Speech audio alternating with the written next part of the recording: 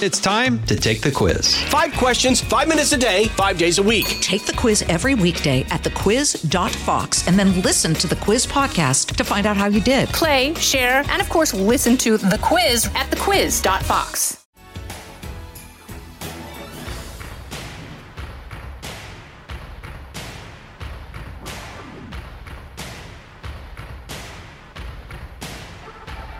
Now, from the most powerful city in the world, a new generation of conservative talk. Fair, fresh, fun. It's the Guy Benson Show with Guy Benson. You're listening to the best of Guy Benson. Mike Pence served as the 48th Vice President of the United States. He was governor of Indiana. He was a member of the House of Representatives from Indiana. And he is author of the new book, So Help Me God. Mr. Vice President, welcome to the show. Thank you so much, Guy. It's a great honor to be on, and thanks for calling attention. I know you know what it's like to write a bestseller. Congratulations on end of discussion, but it's a great privilege for me to write our story, and So Help Me God, and I appreciate the chance to chat with you about it. Well, we're happy to have you here, and I have to add to your bio, before all of those titles that you accumulated, you were a talk radio host, a conservative talk radio host based in Indiana. One of your famous taglines that you would use all the time was, I'm a conservative, but I'm not in a bad mood about it. Do you think there's too many conservatives these days who are sort of too grumpy about being on the right? Well, I was in talk radio, never as big as you've arrived, but yeah, you know what? I do think the American people like happy warriors. And I think you look around these midterm elections, I think a lot of the people that won those elections, that a lot of the candidates that won us that new Republican majority were out there telling our story, holding the Biden-Harris administration's failed policies accountable, but conveying that message you convey so well, Guy, that look, we get back to the policies that we've been advancing in the conservative movement from Reagan to Trump, and we can turn this country around faster than you can imagine. Now, I have to ask you a question. Be honest. When you were a radio host and you were interviewing an author, did you always read every page of every book? I always read a page of the book. Okay, same. So I have to confess, I got your book, my copy of So Help Me God, literally today. So I've only just started it. But as I am making my way through it, you have so much to say about your early life, your early career, a lot of very interesting vignettes out of your public service. Obviously, so much of the attention on the book tour and in interviews has been about the last 6 years and your time with President Trump, then just after the administration, and then perhaps a look toward the future. As you look back, broadly speaking, at your time as vice president and the Trump administration, would you say net that the Trump administration and the Trump presidency was a success? Unquestionably a success. It obviously didn't end well, Guy, and I write candidly about that and speak about the reasons both why and how I took the stand that I took on that tragic day in January. But you know, So Help Me God has been called one of the most fulsome defenses of the Trump-Pence record that's in print to date. And I'm honored by that. Look, I mean, think about what we accomplished in one term in an administration, the largest investment in our national defense, a new branch of our armed forces.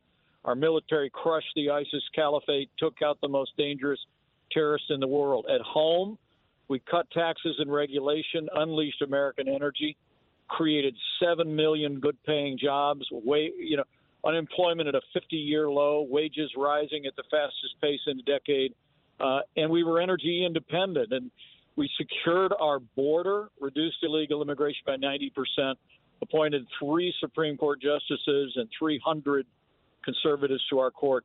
I think the Trump-Pence administration accomplished more in 3 years than most administrations accomplished in 8. And I will always be proud of the record of the Trump-Pence administration. The reason I ask that, and you just ran through a lot of those achievements, is before we even get to January 6th, and I actually don't plan to really ask you about it because you've gotten thousands of questions, it seems, on that. You've written about it. My position on what happened that day is crystal clear. But because we all watched what happened on January 6th, we have to remember the reason that there was that uprising or that riot was there was an election just a few months prior. People didn't want to accept, in some cases, the outcome of that election, including the former president. But you guys lost that election. And you just rattled off a really impressive list of accomplishments politically. And yet, after just those 4 years, you lost. And on the same day that your ticket lost to Biden and Harris, Republicans actually gained double-digit seats in the House of Representatives. Given the track record that you've laid out, why is it in your mind that a second term was not secured? Well, I would leave that to experts like you, Guy. I'm a guy that's been in public service, and I've had the privilege to be a candidate. As I recounted, so help me God, my first few campaigns, we lost for Congress. I learned a lot of lessons in my own life about making sure that I was living out my Christian faith in the way I carried myself in the public square. 10 years later, I had a chance to run again and had the chance to serve as a conservative in the Congress, serve as governor of Indiana, and then as your vice president. But all along the way, I've been a part of this movement that was really minted with Ronald Reagan. And when I look at the 2020 election, I remember telling the president more than once when I'd returned from campaign rallies, even in the midst of COVID restrictions in many states, I said, I think the enthusiasm out there is greater now than it was in 2016. And we got 10 million more votes than we got in 2016. But at the end of the day, after all the legal challenges played out, we came up short. But I don't think in any way that it was a rejection of the agenda. I don't think it was a rejection of our ideals and our values. I just think it tells us that going forward. Well, as I've said before, I think the American people long for leadership that could unite us around our highest ideals, but also would bring the level of civility and respect that the American people show one another just about every day. Having been out of politics for 2 years, Guy, traveling around the country, going to the grocery store near our house here in Indiana, our politics are very divided, but I'm not convinced the American people are as divided as our politics are today. And as people will find out again around the Thanksgiving table, you can get some pretty diverse groups together and still get along. And I honestly think one of the messages of that campaign is the American people would like to see leadership that's about all the things that we were about in the days ahead, but is looking for ways to bring our country together, fight for what you believe in, but show the kind of respect that the American people show each other every day. Mr. Vice President, you know how this works. We're up on a break. We're going to take it real quick. More of this conversation with Mike Pence about his new book, So Help Me God, on the other side. It's The Guy Benson Show. You're listening to the best of Guy Benson. Jason in the House, the Jason Chaffetz podcast. Dive deeper than the headlines and the party lines as I take on American life, politics, and entertainment. Subscribe now on foxnewspodcast.com or wherever you download podcasts.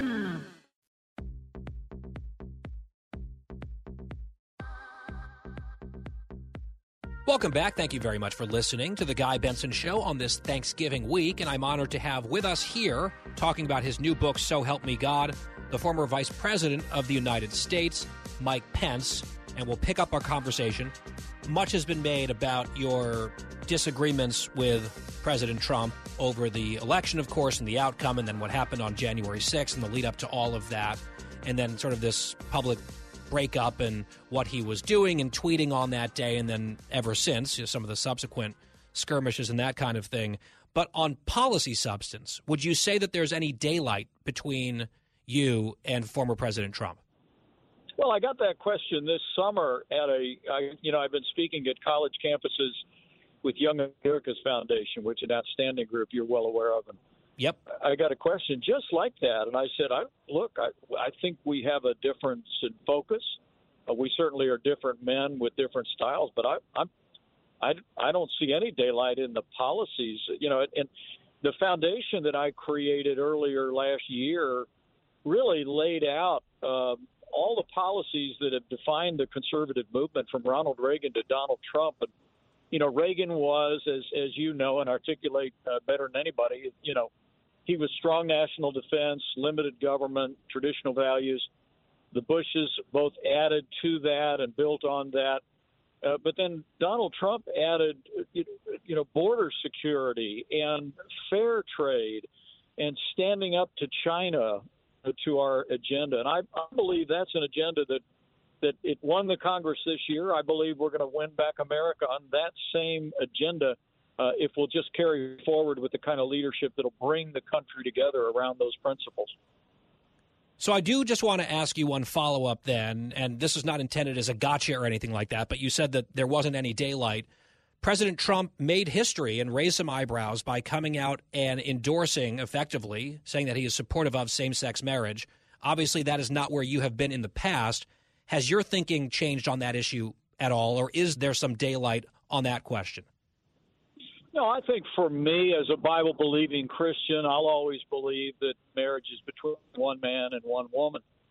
But the Supreme Court has ruled on that issue, and, we can disagree with the Supreme Court, but we can't disobey it. And I will tell you that subsequent decisions that the court has made respecting religious freedom have been very heartening to me.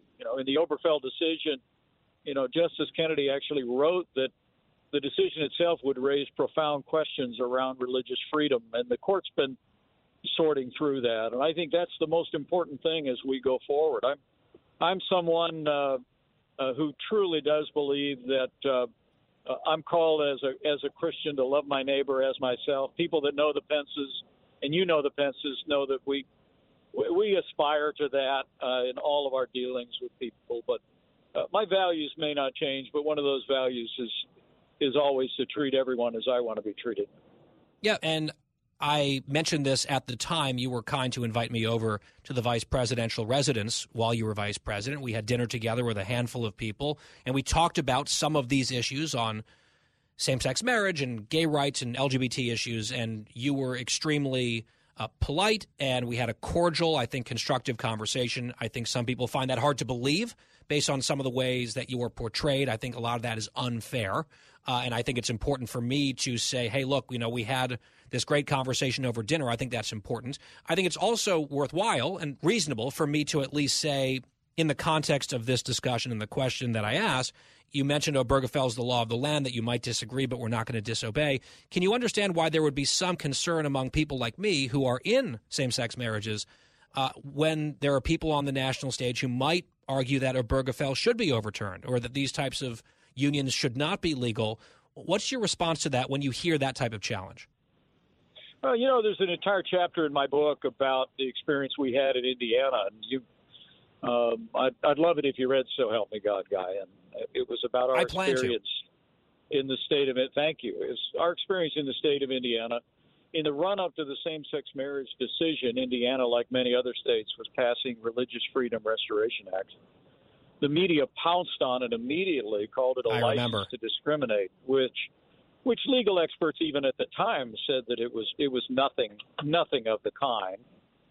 But we weathered that storm in Indiana. We preserved the religious freedom of Hoosiers and their constitutional rights. But, there was a Bible verse that really spoke to me. It's at the lead of that chapter that is actually George Washington's favorite verse, which was that everyone might be able to sit under their own vine and their own fig tree and no one would make them afraid. I think as we go forward as Americans, whether we agree or disagree on particular values, I think we ought to ever aspire to show passion and respect to every American, whatever your beliefs, whatever your value systems, and that's how our family will always be.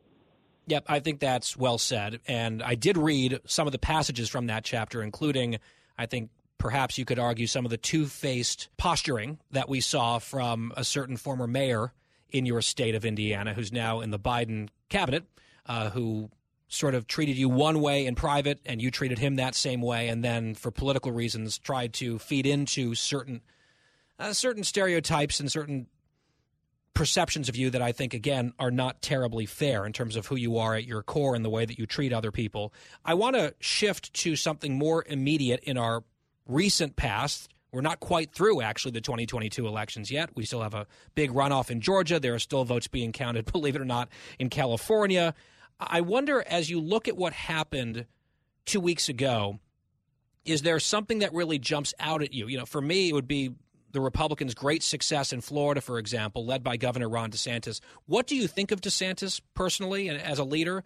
And are there any big takeaways that you have from the 2022 midterms? Well, people talk about there wasn't a red wave, but the truth is there was a red wave in many states around the country and in many congressional districts. It just wasn't the national wave we were looking for. And you need look no further than the re-election of Governor DeSantis, the re-election of Governor Kemp in Georgia, Governor Abbott in Texas. These were decisive victories. In Governor Kemp's case, he was up against probably the most formidable Democrat in the country. Stacey Abrams raised $100 million and was being talked about as a candidate for president, and he defeated her handily in the fall. And my own favorite is that Lee Zeldin, who came up short in the governor's race in New York, he still brought with him, while he was not elected, he elected 4 new Republicans, could well be the margin of the Republican majority. That's 4 right. new Republican congressmen from New York. And it was really an extraordinary campaign that he ran. So, but when I look at it, I honestly believe that the common denominator in 2022 is that candidates that were focused on the future, candidates were focused on the issues that the American people are struggling with, people here in Indiana are struggling with, which is, 40-year high inflation, gas prices, crime in our major cities, and the border crisis and a fentanyl crisis to boot that's besetting our nation. People that focused on the future and on solutions to those challenges did well. But candidates that were focused on the past, particularly those that were focused on relitigating the last election, did not fare as well. And so to me, as I said when I campaigned for Governor Brian Kemp the night before his primary victory, which in many ways was debated along the fault lines of this very distinction, Guy. Yep. I said the Republican Party must be the party of the future, and I think the midterm elections confirm that. We focus on the future. We focus on that agenda that Trump-Pence administration championed, that you've been such a tremendous advocate for on the airwaves of America and in the written word. And we'll win back the Senate, we'll win back state houses, and we'll win back America in 2024. Well, on the subject of 2024, now that you mentioned it, I have some questions. We'll get to those right after this with former Vice President Mike Pence on The Guy Benson Show. Out of the gates and ready to go. Hey, it's Hutton and Withrow. Hot Mike is here on the Outkick Network. We've got your afternoon covered with the latest sports discussion, and it's available wherever you find your audio. Daily analysis and news. He is hot. I am Mike. Actually, my name is Chad. His name is Jonathan, but you get the picture. We're going to bring it every single day. Whatever you want to call us, we'll respond to. We just want you to respond to what we're dishing out every day. And while you're here, we hope you subscribe to the podcast, like, subscribe, and share.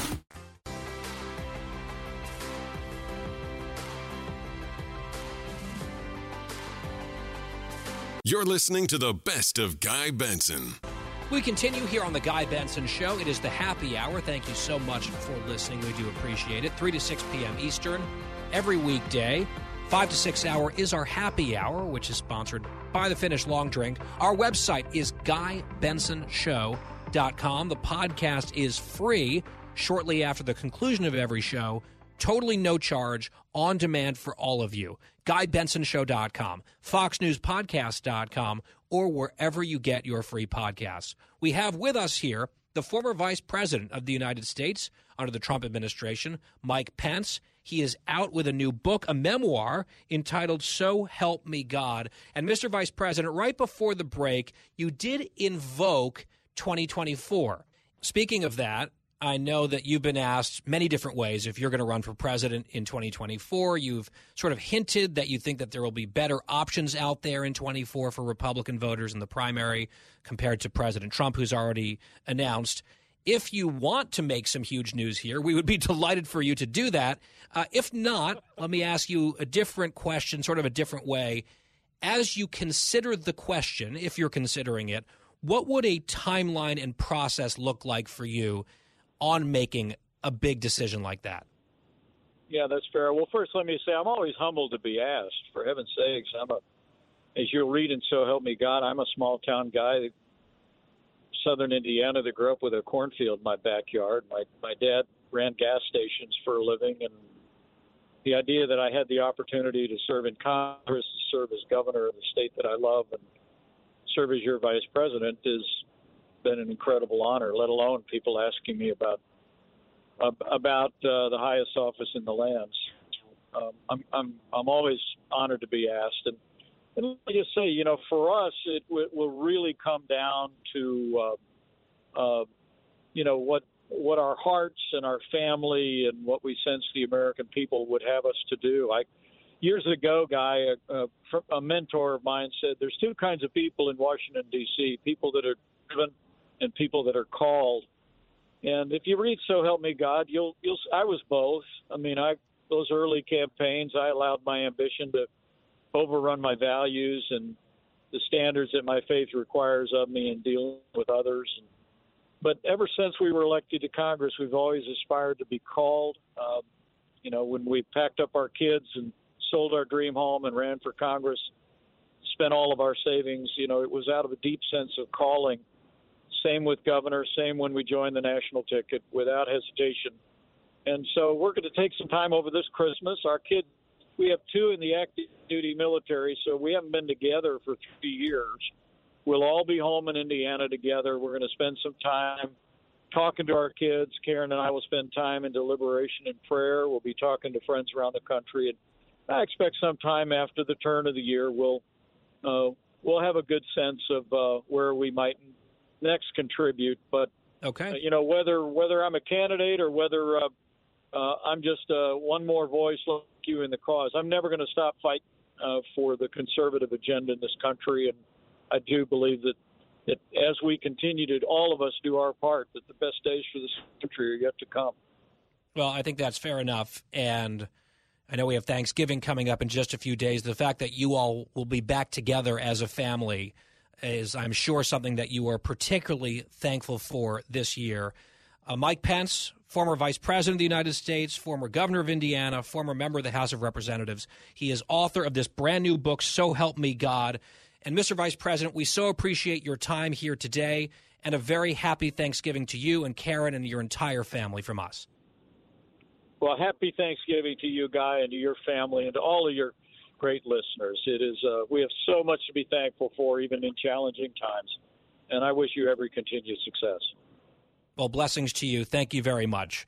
Former Vice President Mike Pence on The Guy Benson Show, where our online home is GuyBensonShow.com, podcast free every single day. GuyBensonShow.com, FoxNewsPodcast.com, or wherever you get your podcasts if you missed any of that conversation that we just had with former Vice President Mike Pence. When we come back, it's the home stretch. Should be an interesting one because producer Christine is once again aggrieved with her mother, Judgy Joyce. Why is this? I will sit back. I will play mediator, perhaps. I'll offer some advice. We'll see what the problem seems to be with producer Christine when we come back right after this break. Fresh conservative talk. Guy Benson Show.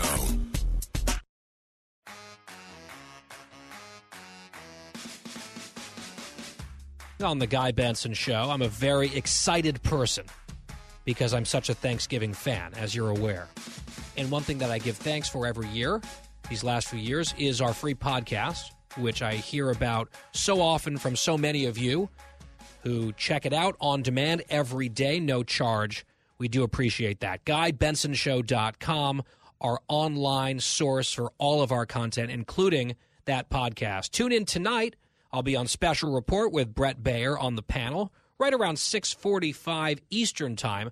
That's on Fox News Channel. And at least for now, you never know with live TV, but I'm scheduled to be on America's Newsroom in the morning, sometime in the 9 a.m. Eastern hour, with Bill and Dana or whoever's filling in on America's Newsroom, also on Fox News Channel. So hope to see you this evening and again tomorrow on The Tube. Meanwhile, here at the show, producer Christine has a bone to pick, again, with her mother, Judgy Joyce.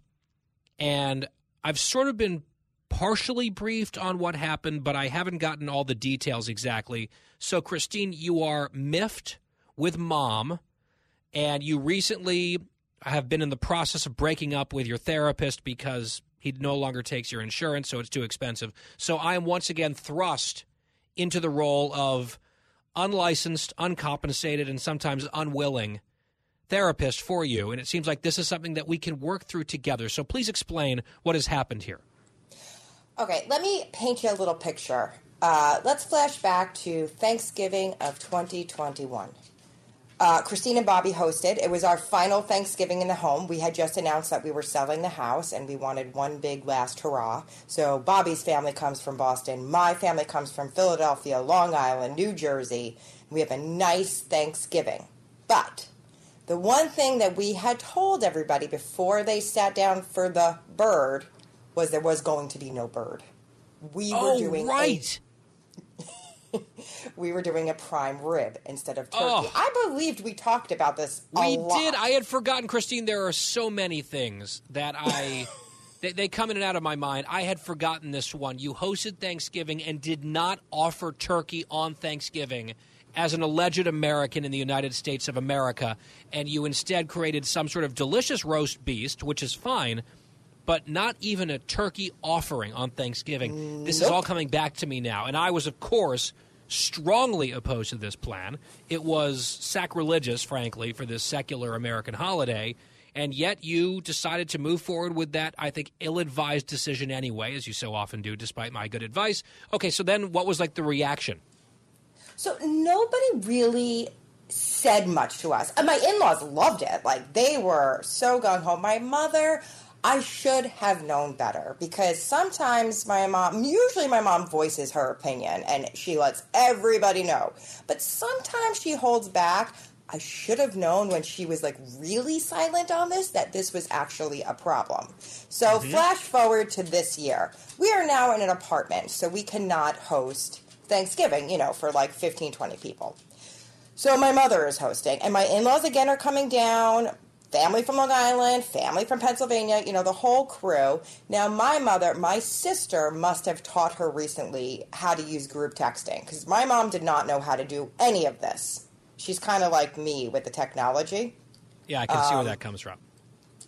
So my sister... Does she have a remote control on her television, or does she still get up and, literally change the channel manually? So her remote, actually, it's funny you say that, because we went to visit her on Saturday night, and we were trying to watch Home Alone, and I said, Mom, I can't hear the TV. And she gets up, and she's like, yeah, I don't know where the volume button is. And my husband's like, Joyce, it's on the remote. The remote wasn't working, and she couldn't figure it out. So now, thank God, hopefully she's not listening. We're going to get her a nice TV for Christmas. But like anyway. Mother, like daughter, yes. Okay, got it. So, continue with the story. She's going to be hosting. She's going to be hosting. So now my sister must have taught her recently how to, you have family group chats on your, we have a group chat. So my mom decided, I don't think she understood group chat as opposed to an email or evite. So she puts, I don't know how many people on this text message, everybody that's invited to Thanksgiving dinner. And she's like, hi, everyone. She writes, this is Joyce. It's like, okay. We know who you are. You're our family. And she's like, I'm looking forward to hosting. Please arrive at 2 p.m. You all have been given, what to bring. And then she wrote in parentheses to everybody, and don't worry, this year there'll be a proper turkey. Yes. See, I don't think that she didn't know what she was doing. I think she knew full well that she was publicly shaming you to everyone involved by saying we're going to have a turkey because it's freaking Thanksgiving in the United States. We're going to have that offering at our house this year. Don't you worry. I think that was a very clear, not even a subtle jab. That was a roundhouse for all the attendees to see, and I am absolutely on board. I am so upset. My husband and I, you know, Bobby, he doesn't really care that much, but he knew I was going to be mad, so he called me. He's like, "Oh no, did Judgy just ruin your Thanksgiving?" And I actually have not said no. She has improved Thanksgiving. She has saved Thanksgiving, unlike last year, by having an actual Thanksgiving meal. She hasn't ruined anything. She has restored order to what Thanksgiving ought to be. She's doing a great service to everyone. Don't you think I'm her daughter. Like, don't you think that's a little mean? I mean, I don't know if you know this about me, Guy, but I tend to be sometimes a little sensitive. If you're sensitive and you're having a bunch of people come to your house for Thanksgiving, you at least provide them with turkey or brace for the backlash. And you're getting the backlash. It took a year. Obviously, a lot of people were sort of stewing on this for a year, perhaps listening to the show, listening to me being right about this, and they decided that when the timing was right, unlike a delicious roast turkey, revenge is a dish best served cold, and a full year later, you got, I think, what was coming to you from Judgy Joyce, who's just a plain-spoken Jersey gal. Well, and one more thing. She calls my husband because she's doling out, like, what to tell everybody to bring. So she calls my husband because Bobby's a really good cook. And she's like, "Oh, Bobby, like, could you just make 2 sides? You know, maybe, like, your cream corn casserole and green bean casserole," which I can't stand green bean casserole, so I'm trying to convince Bobby not to make it. Wrong again. It's the most important side dish at Thanksgiving and my favorite.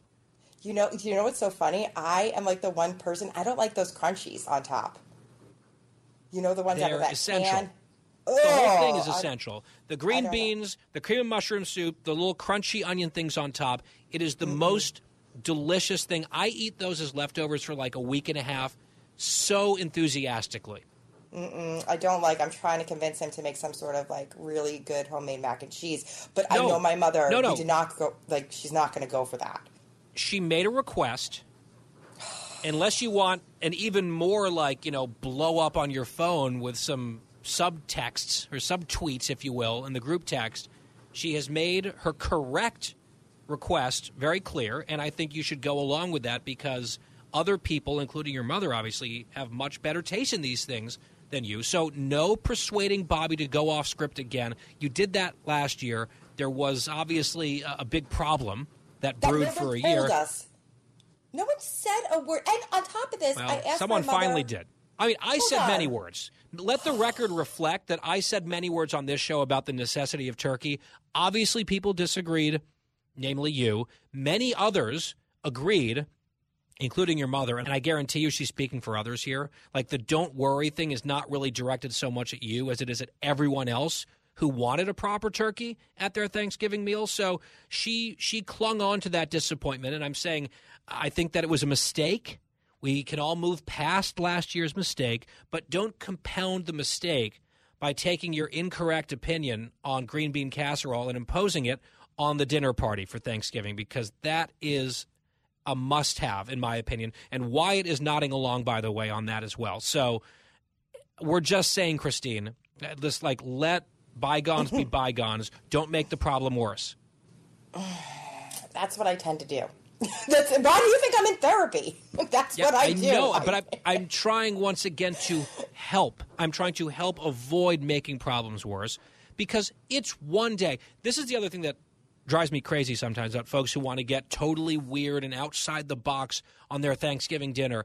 If you don't like the traditional Thanksgiving feast, you have 364 days a year to cook anything else. Your roast beef or whatever it was, your mac and cheese. I know mac and cheese is a big part of Thanksgiving for a lot of people, especially in the South, but you can go rogue and be super creative whenever you want. You can even do a Thanksgiving meal tweaked in the middle of March for some reason if you want to. But as a traditionalist, especially around this holiday, for the love of God, just leave the traditional feast alone. It is perfect for one day a year, and if it's not your favorite, you can suck it up for one day and let the rest of us actually enjoy it. Does that make sense? I guess so. I'll try. I'll think about it a little more. But, also I called her and said, Mom, what can I make? You asked Bobby to make things. Do you want me to bake something? Do you want me to cook something? And she goes, oh, I don't know, Chris. Just roll up some hot dogs and bring them. That's all she thinks I can handle. like pigs in a blanket? Yes. I mean, those are good, and someone has to make them. You can just buy the frozen ones probably and heat them up in the oven. And you can be like, look what I did, Ma. And then she'll be proud of you, and she'll have a turkey this time, so everything will be fine. You can also make Cosmos. How about that? She doesn't drink, but I do. Oh, that's right. Oh, don't worry. There'll be plenty of booze there. So what is your favorite side dish for Thanksgiving? Because I was tweeting a little bit about this last night, and I know you saw my preferences. We know your incorrect opinions already. Can you maybe redeem yourself a little bit with this answer, your favorite Thanksgiving dish? And follow-up question, if you had to choose either gravy or cranberry sauce, you could only have one, which one would you choose? No, you can't. I guess gravy, because if I'm going to have that turkey, I got to pour a lot of gravy on it. So I guess gravy is I would probably say cranberry sauce, but especially our homemade version of it. But gravy is a defensible answer here. I'll allow it. And then your favorite side?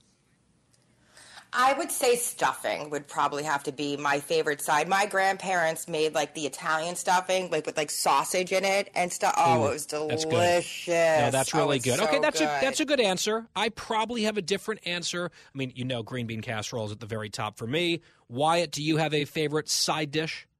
Yes, green bean casserole. Green bean casserole. Excellent, Wyatt. Well done as usual. Dan, what about you? Mashed potatoes all the way. Mashed potatoes and gravy and peas. Yeah. Oh, peas. Yeah, you make a little volcano, like a little hole in the mashed potatoes, and you put the peas in, and then you put the gravy like lava. We have a 6-year-old running the board here at the Guy Benson Show, apparently. We just discovered that. But mashed potatoes, also very solid. But the good news is you don't need to have just one. You don't need to have just a favorite. To me, it's the whole thing. The whole thing. And it's Thursday. It's so soon. And then we can finally start talking about Christmas, eventually. Not just yet. Catch me tonight, special report. Tomorrow, America's Newsroom. It's the Guy Benson Show. Thanks for listening.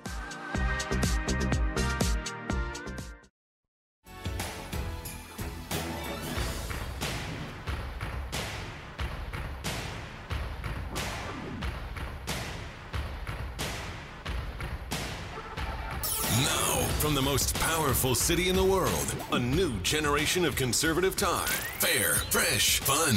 It's the Guy Benson Show with Guy Benson. You're listening to the best of Guy Benson.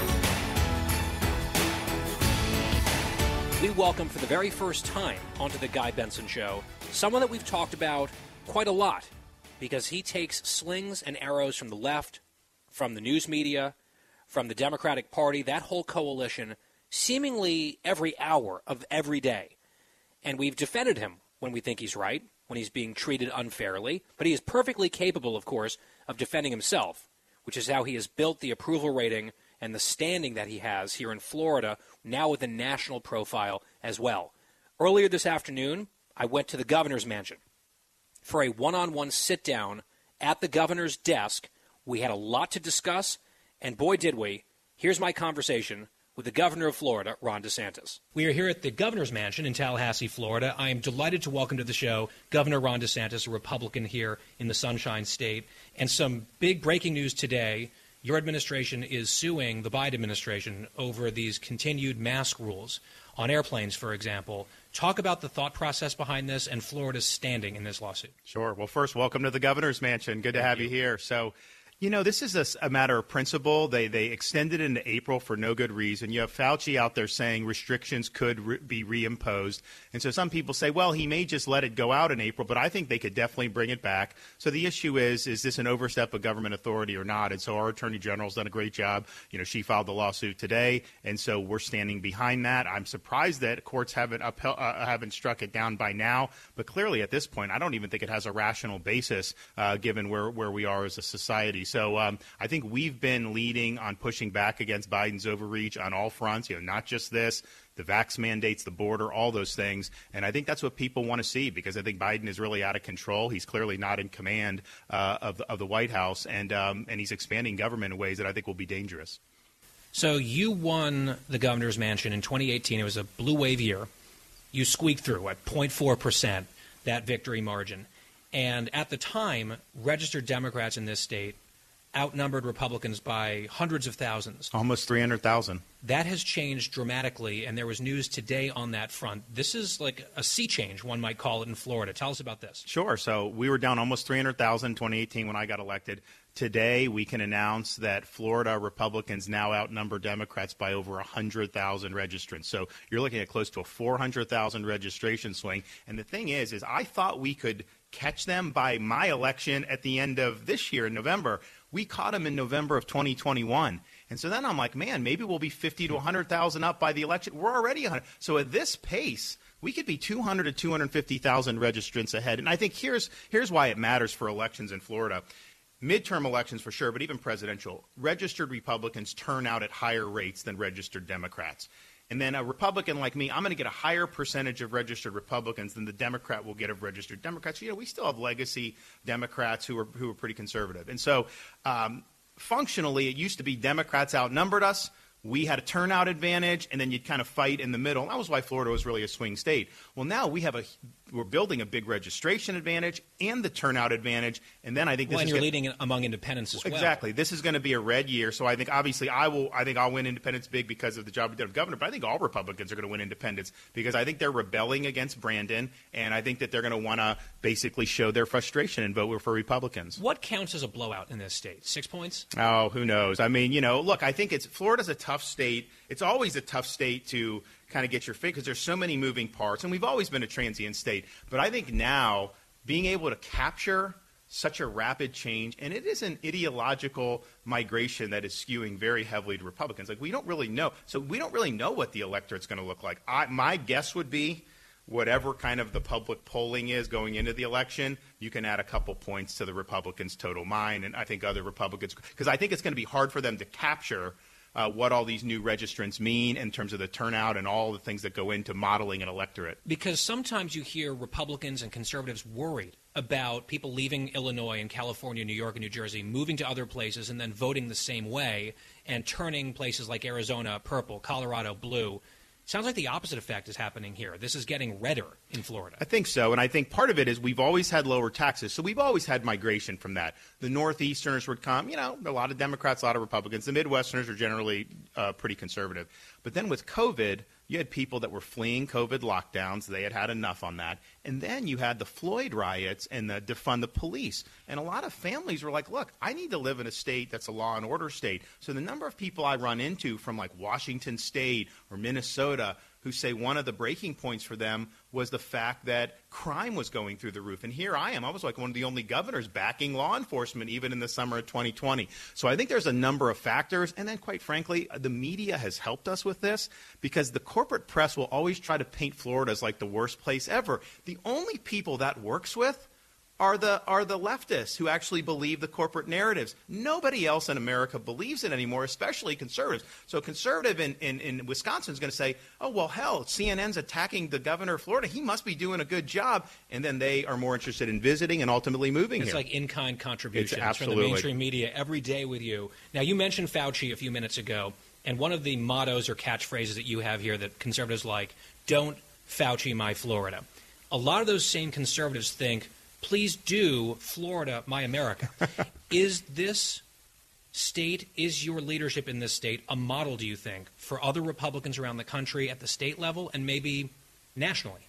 Well, I certainly think we've been willing to lead with purpose and conviction without worrying about whether it was safe to lead or not. Like, I have not conducted a single poll since I've been governor. I just do what I think is right. Focus groups? Never, not once. Now, I'm going to have to start polling the horse race when I get into the election. But on governing decisions, you're not polling it? I have not done a single poll. So how do you make these decisions then? I make them based off the facts, the data, and my convictions. And my view is like, if I polled you and like 10 of your friends on an issue, that's a static analysis. That doesn't tell me that if I set a vision and I execute the vision, then where will you guys come out? So I can move people. Like you moving I'm moving people. I'm showing them that this is how a state should be governed. So I think what we've been willing to do is, we do not let corporate media trim our sails. We're willing to stand up against woke corporations, which, quite frankly, a lot of Republicans have been more corporate Republicans that defer to some of these corporations. Look, I want a limited government. I want a free enterprise economy. But when these big corporations are using their economic power to try to impose leftist ideologies, like in my state, we fight back on that. And then I think we've been strong at fighting back against Biden. So I think there's a lot of those things. It's also interesting, we just had a cabinet meeting today, so we had a report about Florida's finances.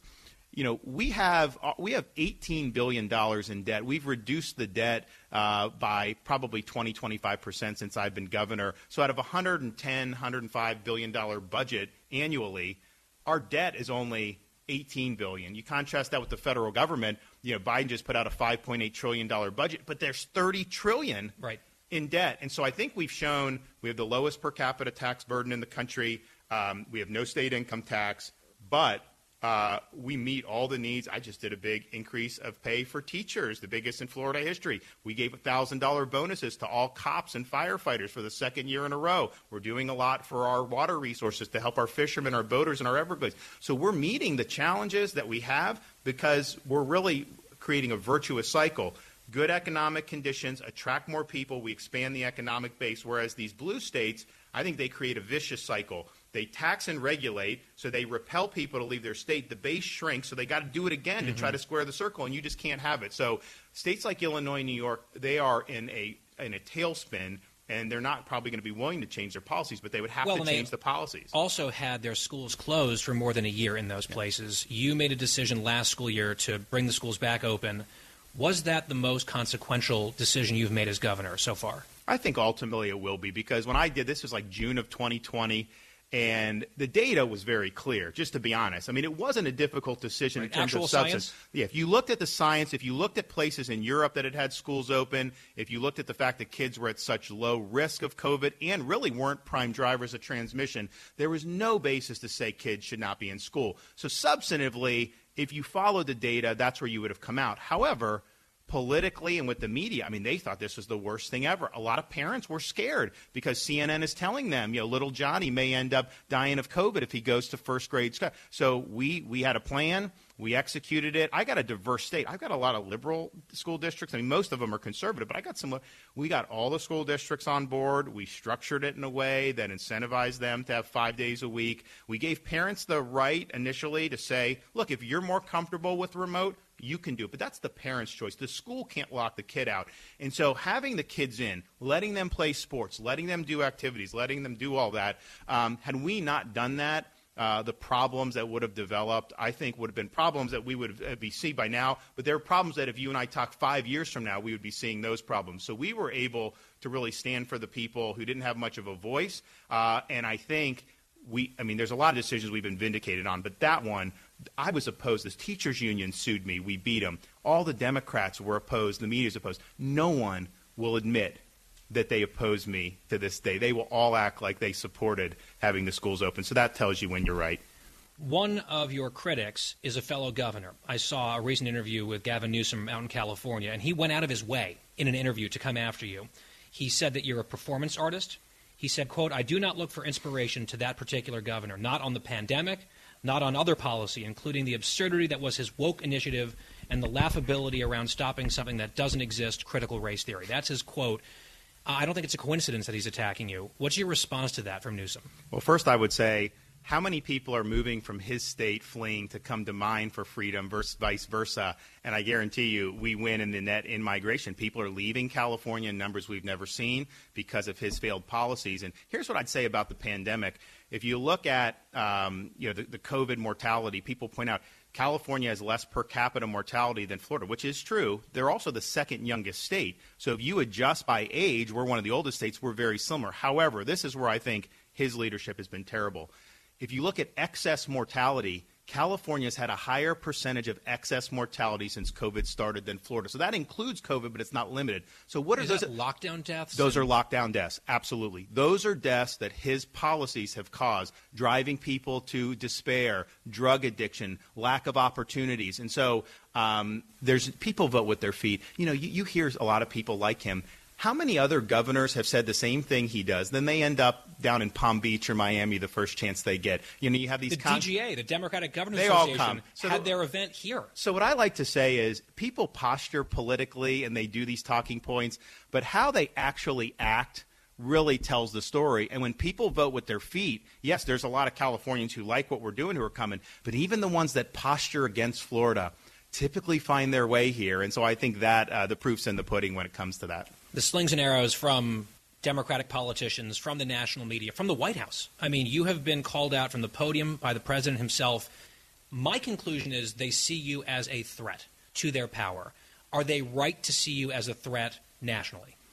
Well, look, I mean, I think if you look at what we've done to fight back against Brandon so far, you know, we succeed. I mean, the contrast between a doddering, quasi-senile president who has to have his press team clean up his remarks after every time he opens his mouth versus somebody like me who's out there. I'm very direct. I say what I mean what I say, I lead, and I get things done. You know, they understand that people view Florida as really being the leader of our country in many respects. We're really leading the free world in many. I mean, I have people from Canada that will come here that will write into me, Australia, Europe, and they say we look to Florida as the new citadel of freedom. They're not looking to Joe Biden for that because they know that he's just not capable of producing the type of leadership that they do. But I absolutely think from the time COVID hit, you know, I think the media wanted to use it to defeat Trump in 2020, you know, but they've tried to use it against me in any way they can. And then now that we're on to other issues, they're always trying to find a way to attack me and attack Florida.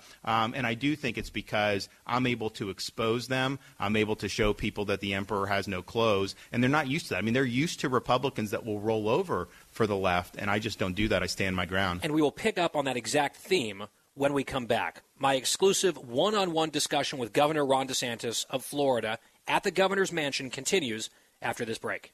You're listening to the best of Guy Benson.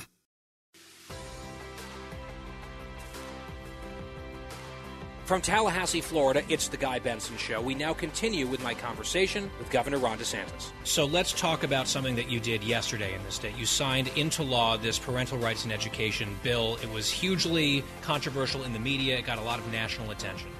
I have had so many people bombarding me about this because I'm gay, I'm conservative, and I'm not subtle about the fact that overall I support what you've been doing down here in Florida. So, of course, we're going to talk about this.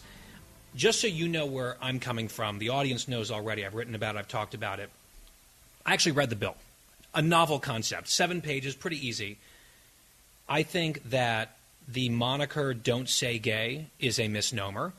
It is biased and lazy for the media to adopt it. It's an activist slogan that does not reflect what's actually in the law, number one. Number two, that K through 3 provision that you talk about all the time, I think it's unobjectionable. I think it's common sense, and the polls are bearing that out. People, parents, Americans, Floridians support it. I do as well.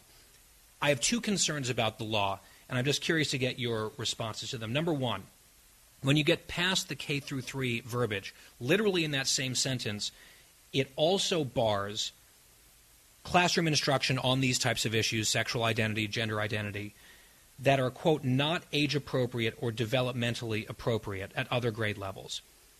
That language strikes me as vague and subjective. Who gets to decide what is age-appropriate later on? Like, in your mind, when would it become appropriate? Middle school, high school? So it'll be a combination between the State Board of Education and the local school boards. And I think that you may see, some parts of the state, come to a little bit different conclusions depending on, the years on some of that stuff. But look, at the end of the day, I mean, I think that the reason this became an issue, because when this first became an issue, I wasn't even aware of some of the stuff that's going on.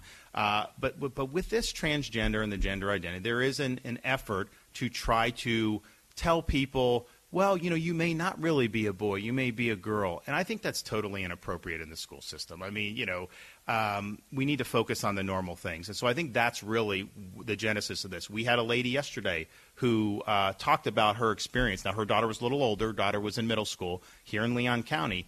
And she was in school, and the school administrators took it upon themselves to, quote, transition her to a boy. They even gave her a boy's name. They never got the parents' consent. and they never got the parents' permission. So the curriculum issue, I think, is something that is important. I showed the thing of the genderbread man they created where they're trying to say, not really a boy, not really a girl. And that's clearly designed for younger kids. Very younger kids. But I think that the issue that I think is what role does the parent have? I mean, if a school is doing something as drastic as trying to change somebody's view of their own gender, does the parent not have a right to know that that's going on in school? Right, it's a fair question, and it's a fair point. We're up on a break, but that exchange wasn't over. We'll play the rest of it on the other side of this break, plus much more to get to, and we will do so next with Florida Governor Ron DeSantis on The Guy Benson Show.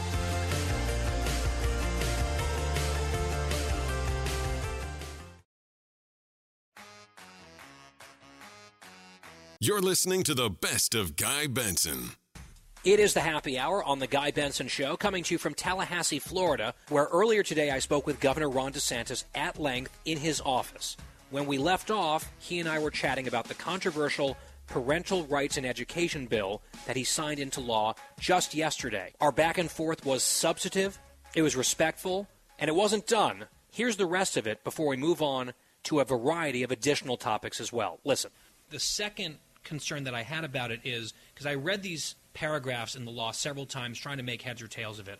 I talked to a couple lawyers, conservative and liberal, and they said, depending, and these could maybe be decided by lawsuits, but depending on how you read and apply some of this stuff, could it be interpreted as a requirement for schools? Let's say a high school student is struggling with coming out, and he decides to confide in a trusted teacher, a trusted counselor, let's say, saying, hey, I'm struggling, I'm not sure what to make of this, I don't want to tell my parents yet. Would the school then have to disclose that confidential conversation to a family? Is that a legitimate concern under this law? Because having gone through the process myself, it's hard, right? And having those discussions in confidence with someone that you can trust without it necessarily being required to go somewhere is vital for young LGBT people.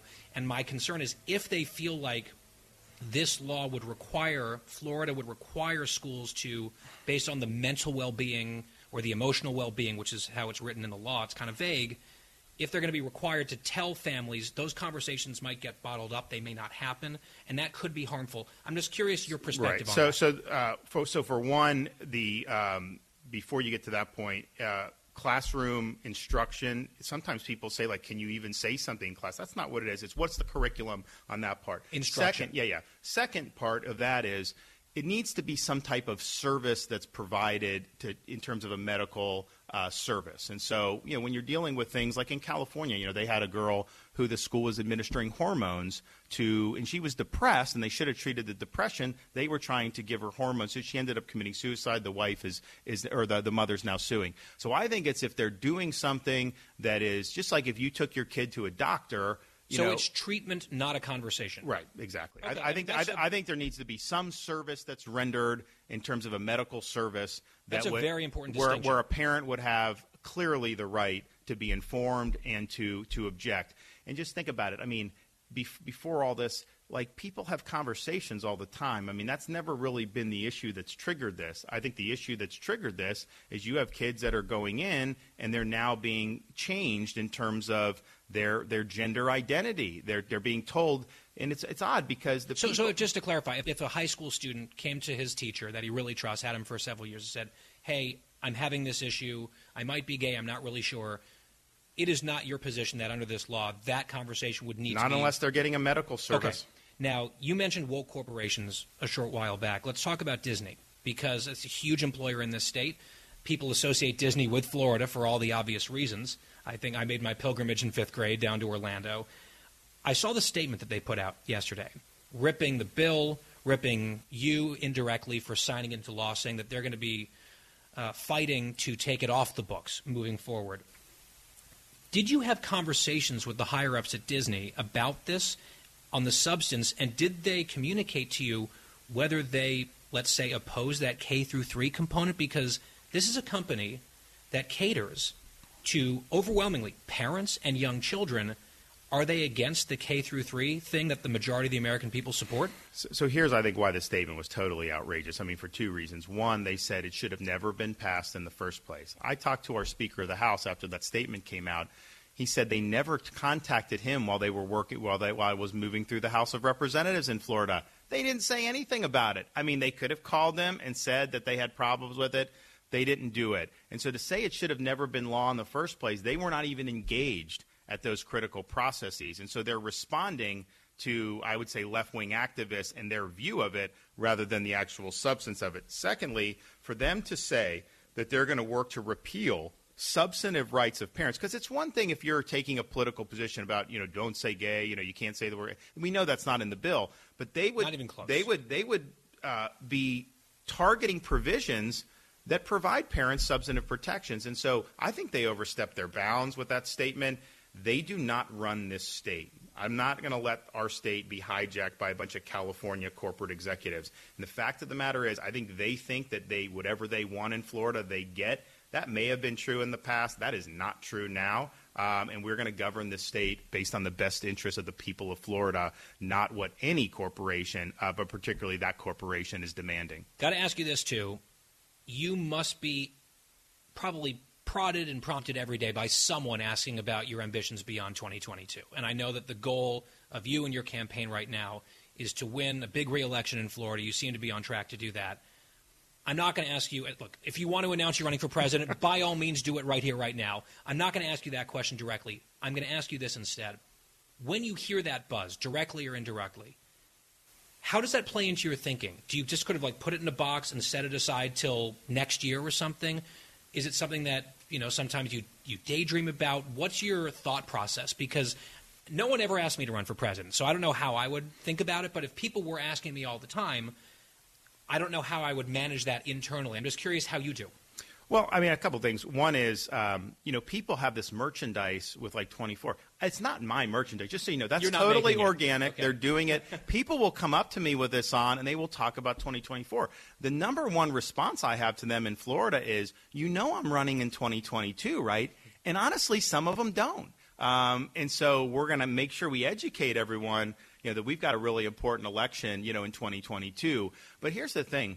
I've never been to Iowa in my life. I've never been to New Hampshire. I think I may have been there in my 20s. I'm just doing my job. And so I'm not doing anything differently than I would do whether people were buzzing about me or not. I'm trying to do the best I can for the people I represent. I'm fulfilling my campaign promises, and I'm willing to make tough decisions and lead. And so that has caused people to recognize me and view me as a leader, but it's not because I'm out there parading around or doing anything of that. So I appreciate when people look. I mean, I get letters into my office every day from people around the country, just saying, we wish the country could be more like Florida. We'd love to be able, to see you run sometimes. At the same time, I've got a wife that's successfully battling breast cancer. I've got a 5-year-old, a 4-year-old, a 2-year-old, and I got the best state in the country right now to do. So I have my hands full, so I spend really zero time thinking about it except when people come up to me. And they're all very well-intentioned. I mean, they all really, mean well. But at the end of the day, it's really neither here nor there for me. Last political question before a quick lightning round on non-political stuff. You have a constituent in Florida. He lives, I believe, in Palm Beach. People have heard of him. He was the president for a while there for 4 years. He's been hinting very heavily that he wants to run again.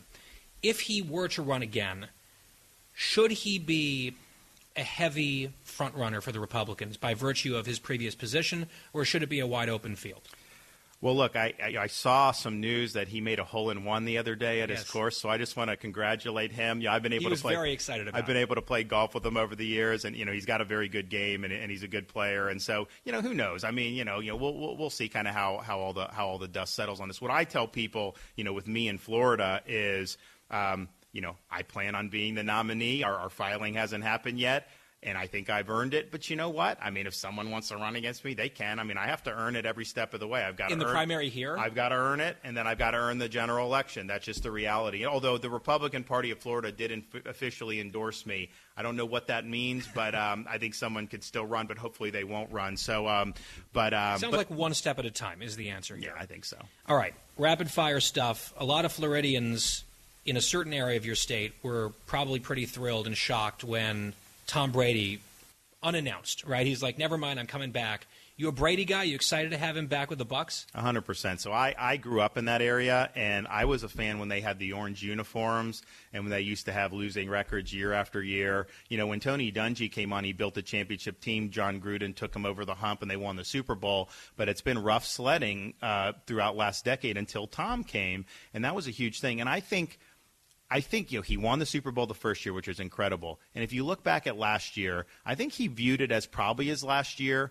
But think about it. Had they beat the Rams, they would have probably beat the 49ers and the Bengals. I really believe that. I think they would have won 2 back-to-back. And they were banged up, and he had one of the best years, not only of his career, but of really any quarterback. I mean, it was unbelievable. And so I think it was kind of the natural end of the career. But then I think he started thinking, we should have won the Super Bowl. We can do it. If we get healthy, we had some stuff. So I was thrilled when it happened. I was sad when they lost. I was sad when he retired. But, he's the best football player of all time, and he's probably the best team sport player of all time. I never thought I would see someone better than Michael Jordan. But if you think about it, with what Brady's been able to do by winning all those Super Bowls and to perform that way at that age, and football's tough. I mean, this is a tough sport. He's really head and shoulders above everybody. People often see you as kind of this political gladiator. You're out there doing stuff. You're out there taking 60 minutes to the cleaners, and every day it's sort of relentless. What do you do to unwind that people might not know about? Chase my kids around. So I've got a 5-year-old daughter, a 4-year-old son, a 2-year-old daughter. My 2 oldest, they love sports. My son loves golf and baseball. They love to swim. And so if I'm home on the weekend, I'm not really resting. I'm not really getting any rest. But it's like we're doing things, and it's probably been you can look at your life before you were a parent, after a parent. There's a clear divide. And so, we're very fortunate. We're the youngest family that's been in this governor's mansion since the 1800s. And I think I'm still the youngest governor in the country right now, but we haven't had young kids like this to have a big young family here. So it's interesting. People see me out there doing this, and then if they were only here, seeing me chase them around there and doing all this stuff, but that's what we do. Baseball gear out front. That's right. No, we set them right up in front of the governor's mansion. They'll hit off the tee, and then we'll pick up the balls, and then we'll do that. And so it's a lot of fun. You can pick one or both of these questions. What is the best book you've read in the last year, and what is a guilty pleasure TV show that you like to binge? It's interesting. I mean, I started watching Yellowstone over the Christmas holiday, and I think it's a good show. Part of it, Montana is beautiful. I'm just thinking, my wife's watching that. She's like, oh, man, we need to go to Montana. So that's fun for that. But, what I try to do in terms of reading books is, I try to just go back and read some of the things that are really epic in history. I mean, I know there's new books that come out, and I read Molly Hemingway did a good job on the election, and there's some other good ones I've read. But, you can pick up something like The Art of War. You can read that in one sitting. I mean, it's a pretty small thing. You can read some of these things that have really been, and there's a lot of wisdom in there. And so I go back and I will do that. And, I'll read some Federalist essays. I'll do things like that because I think it gets your mind going in a very sharp way. And so you really are a constitutionalist nerd, aren't you? He's like, I just want to kick back and read the Federalist Papers. Well, it's timely, and I think if you look at how they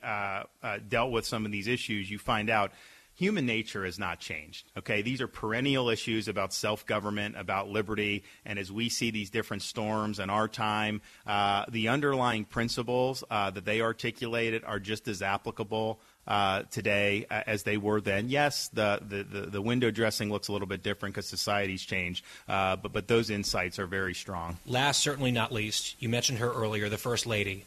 A scare with breast cancer, some really exciting news in the last few weeks. How is she? How has this been for your family? So she's officially cancer-free. Now she's still got to go through some of the radiation and stuff, but that's much easier than the chemotherapy was. And so she's doing really well. She's responding really well. But I think what it just shows for all the women out there, when you get that diagnosis, it's very, very scary because, your life, theoretically is hanging in the balance. But I can tell you this, you have a great chance to beat this. Hang in there. Fight the fight. They do great things nowadays in terms of the medical, and I think she's an example of that, that you can get through this. And so I'm really proud of how she's handled it. It is not easy dealing with in any time, But to have 3 little kids and then be in the public eye like she is, it really was a difficult time. But she's handled it well, and she will be back full strength very, very soon. So stay tuned. Governor, thanks for inviting me into your state and into your home. This was really cool. Looking forward to chatting again. Really appreciate it. All right. Thanks so much. Governor Ron DeSantis of Florida on The Guy Benson Show. You're listening to the best of Guy Benson. Back with an abbreviated home stretch on The Guy Benson Show. We are in Florida, the capital city here in this state, Tallahassee. We just wrapped up that lengthy and wide-ranging interview with the governor here, Ron DeSantis, a Republican, and we just sat at his desk for more than half an hour. And I was very pleased to bring you really an array of questions and answers from someone that we've talked about so much here on the show. Finally got a chance to spend some time with him. And I hope that you found that interview elucidating, illuminating, informative, and maybe entertaining at times. I really enjoyed it, and if you missed any of it, you can go get it on the free podcast. The entire show, every day, on demand, totally free, no charge to you. GuyBensonShow.com, FoxNewsPodcasts.com, or wherever you get your podcasts. And we don't have a ton of time here at the end of the show because we went so long with the governor, who is very generous with his time today. But I do want to bring in Curious Christine here in the home stretch because she has been dying to ask all sorts of questions about today and this meeting. So, Christine, what are you most curious about now that you've heard the interview? Did you give him my new Twitter handle? You know, it slipped my mind. At CookiesJar1988, I should write a little note and have left it on his desk and he could immediately follow you. I have to say, Guy, that interview was unbelievable.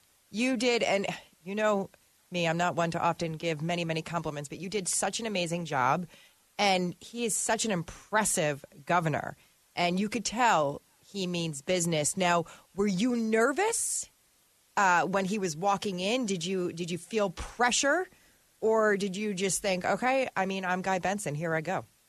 I definitely a little bit of nervous energy. I'd done my preparation. I thought a lot about the interview on the plane and the flight down here yesterday. And yeah, the fact that the governor's invited you to his house to chat for 30 minutes about basically anything you want to. It's going to be on national radio. I wanted to do a good job. As I've mentioned now a few times, we talk about him, his policies, his controversies, his enemies a lot on this show. We've never had him on. I've only met him once before, very briefly. This was obviously a much longer opportunity to sit with him. And actually tonight, I'll be at a dinner off the record with him and a number of other people from the media, right-leaning folks. So we can maybe touch on that tomorrow, although the substance of the conversation tonight will be off the record as opposed to what we just all heard, which was on the record with Governor DeSantis. Not too nervous. He did walk in and shake my hand, and he looked around. He's like, "Are you just by yourself? You're like a one-man band in your equipment?" And I said, "Yeah, it's just me." And he was expecting a producer. Had to explain, "Yeah, she's in New York. It's probably for the best." That's another thing. Don't you think it would have been great if I was there just to get to? You think he would have chilled with me for a little bit, hung out? I'm not sure he does a lot of chilling, period. Like, he is scheduled chock-a-block, and he had an event right before our interview. There was a press conference. He had people waiting for him when he left. He's got this dinner tonight, and I'd bet a few other things in between. He is no nonsense. It is just go, go, go with Governor DeSantis here in Florida. We got a little bit of a taste of that here on the program today. Back tomorrow from Tallahassee. No DeSantis on the show tomorrow, but we'll have a great one as usual. Same time, same place. Thank you so much for listening. We will talk to you then. It is The Guy Benson Show. Have a great night.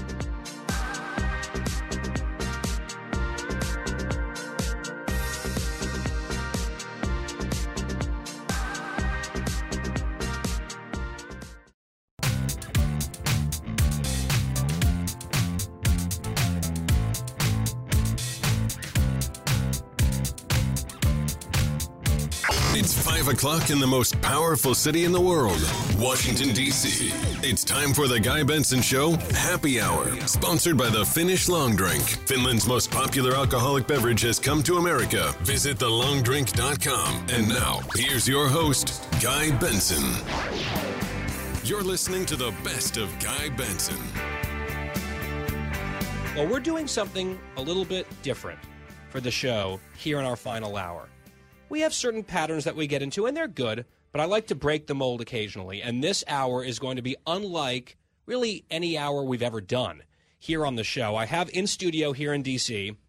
Laura Osnes and her husband, Nate Johnson, who I met for the first time at a wedding in Nashville a few months ago. Some of our friends were getting married. Adam and I were down there, and we were at one of the bars, I think, upstairs in the venue, and I was introduced to this couple, and they were nice looking and seemed very pleasant, and then I was told they had quite a story and quite a background, and that is absolutely true. So Laura has been, for a big part of her career, a huge Broadway star. She's been in movies. She won, and I did not know this until I did more research for the show today, her big breakthrough was winning NBC's reality TV show, the competition Grease, You're the One That I Want, and then she starred on Broadway in Grease as Sandy, I believe that's correct. Yes, indeed. And that just launched you into the stratosphere.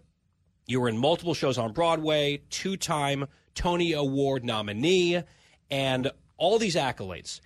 And you might be wondering at home, okay, that's interesting. They have some new friends who have been very accomplished in their lives. Why is this on the radio show? Let me just tease this. The entire career, the friend, quote-unquote, network, all the professional connections disappeared within the last few years because of COVID and a decision that they made on vaccines. And it went from toast of the town to literally out of town.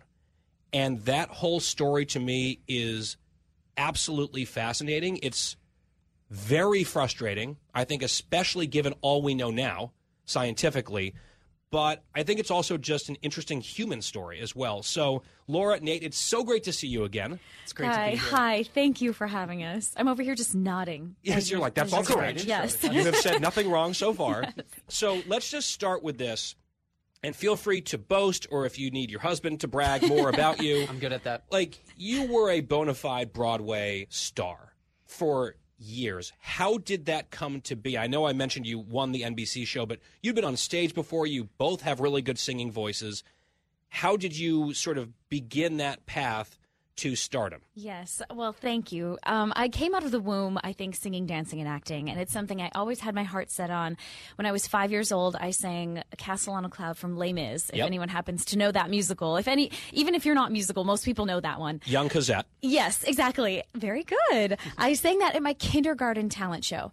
I started taking voice lessons when I was 8 or 9 and dance lessons when I was 5 or 6, and I did my first show in second grade. I played a Munchkin in The Wizard of Oz at Community Theater, and it's something my heart was always set on, and it was something that always brought me so much joy. I think my parents saw that I had a gift for it and really encouraged me in that direction. And even when I was little, I remember saying, I want to be a Broadway actress when I grow up. And I'm so grateful that I got to do it. But it was really kind of what I feel like I was put on the planet to do. Born to sing and dance and act on a stage specifically. It brought me so much joy, and the kind of icing on the cake is getting to affect an audience, right? And really make people happy or entertain them or challenge them to think differently or inspire the next generation to do the same thing that I did. Well, I have to admit that after we met and after the wedding, Adam and I went back to our friend Brad Thor's house where we were staying, and I had a few drinks at the wedding, perhaps. Yes. And I was in bed, and I got on YouTube and just went down the rabbit hole on your performances. I'm like, yep, she's really good. It all makes sense. It makes sense that she made it, right? And before we go any further, I have to ask this question. I already know the answer, but the audience needs to hear this. It is maybe the cutest story I've ever heard in my life about how a couple met and kissed for the first time. Okay. Yes. You guys told me, and my jaw dropped because it's just like beyond adorable. So maybe, Nate, how did that happen? Yes. Yeah, so I had graduated college, and we were doing a show together. Laura this is back in Minnesota. We're both from Minnesota. And we were both understudying the leads. And I had a crush on this girl, but, first met her. She had a boyfriend. I'm respectful, waited for that to finish up. And then there was one night, it was probably show number 93 or so, and the leads collided on stage in the first scene. And physically collided? Physically collided. His tooth hit her in the forehead, and all of a sudden, I mean, we've got blood, we've got a missing tooth. They stop the show. The God Mike comes on and says, ladies and gentlemen, we're gonna take a brief break, and 30-minute break, come back. And so they tried to clean up everything. We jumped into those costumes, and I mean, we did the rest of the show together. We flew them on the magic carpet, and because it was Aladdin. It was a production of Aladdin. You were Aladdin 17 years ago, and yes. you were Jasmine. yes, yes. This is radio, so people can't see. With all respect, yeah. Y'all are very white. Yeah. Yes, we're both Norwegian. That was the Norwegian. It was years ago, and in Minnesota. And actually, the two actual leads were very ethnically correct, and they were amazing. Yeah. But there was blood, and they were like, "Quick, like go to the bullpen. Right. We got to bring in the relief pitchers." There was actually like a little stain of blood on the dress I was getting into, because this is regional theater. I don't have my own understudy costume. We're literally getting in their costumes, and did the rest of the show, and then. During the show, Aladdin and Jasmine kiss, and that was your first kiss. That was our first kiss, yes. They actually get married at the end of the show, like in my little like two-piece Jasmine outfit. We're coming down the aisles of the theater.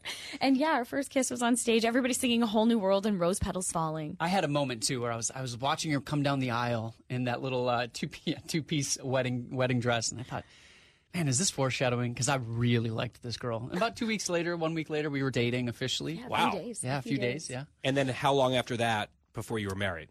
On our 1-year anniversary, I proposed. And that was actually in the middle of the Grease competition that was happening out in L.A. Mm-hmm. She had come back for a couple months' time and popped the question, and she said yes. And here how we are. Exciting. And by the way, we could go down a whole rabbit hole on Grease as well. Oh, sure, yes. And Olivia Newton-John passing away recently, and I some of those epic, famous songs. She was a judge on the reality show, so I got to meet her, and then she also came to see the Broadway show as well. And How she cool. signed my dressing room guest book, and she said, "From one Sandy to another, Olivia Newton-John," which I will always have. That is something I would treasure Yes. if I were in your shoes. So now, flash forward, you're well past Minnesota Regional Theater. You're on Broadway. As I mentioned, 2 Tony nominations. What were they for? They were for a musical called Bonnie and Clyde. I played Bonnie Parker and got to be an outlaw. And then for Cinderella, playing Cinderella in Rodgers and Hammerstein's very famous musical. You probably know like the Brandy movie or maybe Leslie Ann Warren. It originated as a movie with Julie Andrews, and this was the first time it had been expanded into a full-length musical on Broadway. So you have played Jasmine. You have played Cinderella. There's a whole production that you've been involved with in terms of Disney princesses across the board. And just for the audience, we will probably delve into that with some musical performances later this hour. I can't wait. I think it's the first singing for real. We've had Cookie and C. Diddy and some quote-unquote music on this show, but this will be, I think, the first bona fide musical performance on the Guy Benson Show coming up a little bit later on. I'm so honored. But you're kind of flying high at this point. Everything's going well. You're at the Kennedy, awards Kennedy Center Honors, yes. Here I was in D.C. on the Artist Committee and performed several times, yeah. So it's all going incredibly well. Is it, at this point, sort of like you're living literally the dream? Yes, so blessed to have so much favor in my career. Got to do 6 Broadway shows, leading the companies, which was such a gift. Yes, my dream come true from when I was young. And in the meantime, I was doing concerts. I started doing concerts and singing with symphonies and doing cabaret gigs, traveling across the country. And I made a couple albums. Was very, very grateful to get to do what I loved. And I think we thought we were like New Yorkers for life. Yeah. When did you move to New York? Where were you living in New York? You had a whole social scene, right? Sort of. Yeah. Oh, yeah. We moved there in 2007. Right after. Yeah, we went on a week-long honeymoon to Mexico and then packed a U-Haul and drove to New York and moved into an apartment on 42nd Street in Times Square. Wow. Yeah, Yes. That was quite the building. We had Fantasia Barrino in that building, and Sarah Brightman was in that building. It was just such a funny. If you know those people. It was such an interesting New York experience. You're just like, where are we? Because so few people live in Times Square. Right, Yes. exactly. But And there's you a did. reason for that. Yeah, there is, with all did due that for a respect. year. Right. And then we got up to a different neighborhood where there was more strollers and a little bit more families and Closer to Central Park, some greenery. normal life was happening, right? So you guys at this point have all these opportunities, parties, shows. You were living that life. And then, like it was for the rest of us, the pandemic arrived, hugely disruptive in every way. For sure. And then things got especially strange for you guys because of the vaccines and because of the community that you were involved in. And everything that we were just talking about just kind of evaporated almost overnight. I want to talk about that next. You're listening to the best of Guy Benson. I'm here with Laura Osnes and Nate Johnson, her husband, and they are both actors and singers extraordinaire. Laura, a huge star on Broadway, and when we left off, we were talking about kind of how much you had broken through and were living your childhood dream in New York. You guys are married, deeply enmeshed in the Broadway scene. And then COVID hit. Of course, Broadway shut down for a long period of time. Yes. There was a lot of anxiety across many segments of our economy, people not really sure if they could make a living. It was a highly stressful time for many. Then finally the vaccine arrived, and we were told that this was our ticket back to normalcy. And my position, just so you know, here on the show was pro-vaccine, anti-mandate. So I got the vaccine. I encouraged my parents and family and friends to get the vaccine. We talked about that. We had doctors on the show and all of that. But I also felt like some of the mandates were a little over the top and very coercive. And we seemed to get into like really intense culture war type standoffs over some of this stuff. Right. And you guys were in the crosshairs, right? In the crossfire of one of these culture wars on Broadway. In short, how did this happen, and how quickly did this happen? Sure. I had been offered a one-night concert. I was getting paid $200 to do on Long Island, and suddenly the venue changed its policy to mandate the vaccine. And so the director reached out to everybody privately. And this was 2021? Yes, yep. Summer of 2021, August of 2021.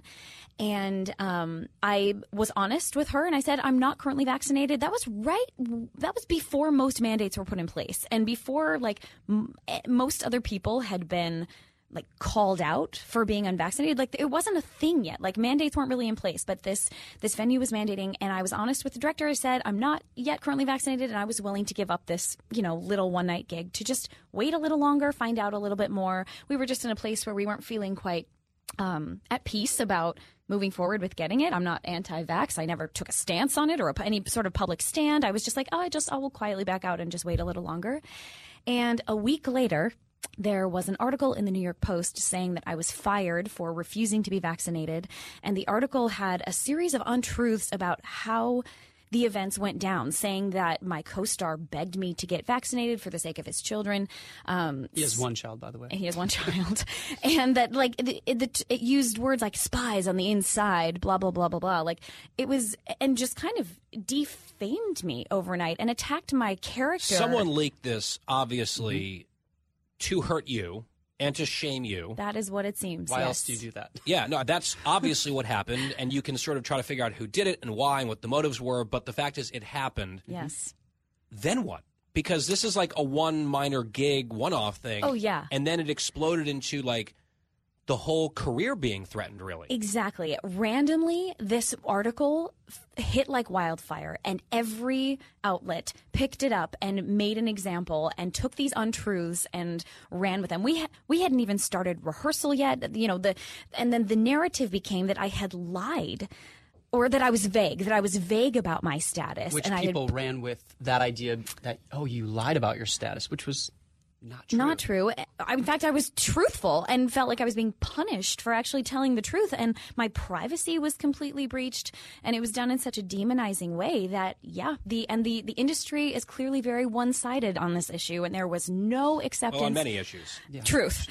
There was no ability to have a conversation or understand a differing perspective. I actually decided to craft a response, which I posted 5 days later saying, everybody should have the right to choose what they want to do. I'm making the choice that is right for me in this moment. And in an effort to kind of correct how the events of what happened went down, and it only made things worse. And so now, I've seen a lot of true colors of people within the industry, and I have no desire to return to that. So I really want to get into that, because that's another sort of fascinating part of social shaming and people being ostracized and overnight, just night and day. After 15 years of a career, of friends and a reputation and a lifestyle that we had built there. Did this make you, Nate, angry watching what was happening to your wife? Yeah, I was furious. I think especially when there's something that's untrue being said about your partner. And one of the things that I look at Laura, and she has worked so hard to develop, a reputation, character that is completely blameless. And so for her to the narrative to be out there that she had lied about it or that she had, somehow put her co-stars at risk was just so frustrating. You just want to make it right. Unfortunately, there's at some point there's only so much you can do because nobody wants to hear it. Some of it, and I want to continue this, some of it is probably there are some bad, malicious people. Sure. And then there were also probably some scared, selfish people who kind of wanted to stand up for you but didn't know how and didn't want to have happen to them what was happening to you. Because it's pretty cutthroat industry. Right. People look at it through a zero-sum prism some of the time, and it's like, all right, well, that's not good. I'm sorry it's happening to them, but I don't want that to be me. But still, when you're the other person, it doesn't matter what their motive is. It still sucks for you. Were people not reaching out, not returning phone calls? Did opportunities just dry up? What were you experiencing? Yes, all of that. Like, it's so well said because there were people that reached out in an effort to go like, I care, but most of them made a point to say, I don't agree with you, but just want to check in. Like, everyone had to say how they didn't support me, but they loved me enough to care. But I think the thing that was so hard was that no one seemed to be able to publicly defend me. So they let me burn in the fire and let it crash. Which was very hurtful. And it's not just a career and work and money, and that all matters a ton, but also just personal relationships. I work very hard to establish a good reputation. And I felt like my calling was to love my community and my people in New York, which, we tried to do for 15 years. And then I respect anybody's opinion too. Like, I'm like, great, get vaccinated. I have no judgment toward anybody for making the decision they felt they needed to make, but that kindness was not reciprocated and no one came to my defense. And so we just, we felt like we had to escape it, but we felt like it was no longer safe for us in New York City. And so you did to Tennessee, yeah, which is where we all met. And then a new chapter in the life, in the career began down south. We'll talk about that right after this on The Guy Benson Show.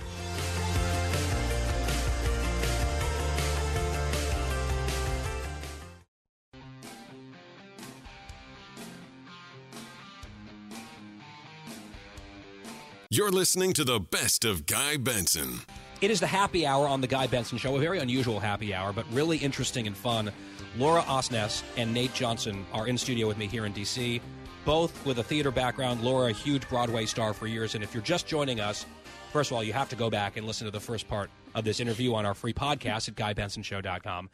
They were living the life in New York City, and then it emerged somewhat unfairly, I would say, and with lack of accuracy, that Laura had chosen not to immediately go and get vaccinated against COVID. This turned into a giant sort of scandal and stir within that theater community, and it became pretty clear that you guys achieved almost instantaneously persona non grata status, and at some point you couldn't even stay in the city anymore because it was over. It just wasn't going to happen. And you guys, correct me if I'm wrong, were sort of out a little bit as conservatives and Christians, which is probably unusual in that group to begin with. Did it feel like this was maybe just like the straw that broke the camel's back a little bit, Nate? Yeah, I think that there was probably a little bit of a target on our back for that. I think that there was a moment where, remember Change.org was like a website.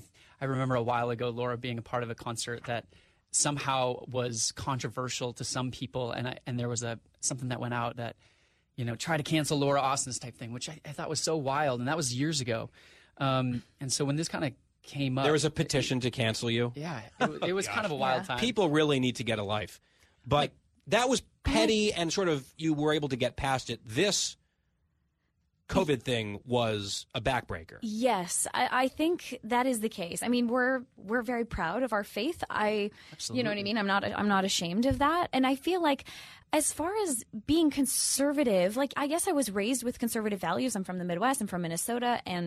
But I was never outspoken about anything. I'm like, I sing and dance and act. It's not my place to tell anybody what to do and how to think or how to vote. But I think, again, because the theater community, and specifically New York, and in that community, everybody is very outspoken. Mm-hmm. So if you're not, silence is violence Yep, became the mantra. And well, it's not only the norm, it's also like expected that you be outspoken and very performative, so to speak, about your beliefs among a bunch of performers. So there was maybe some suspicion of you for that reason to begin with.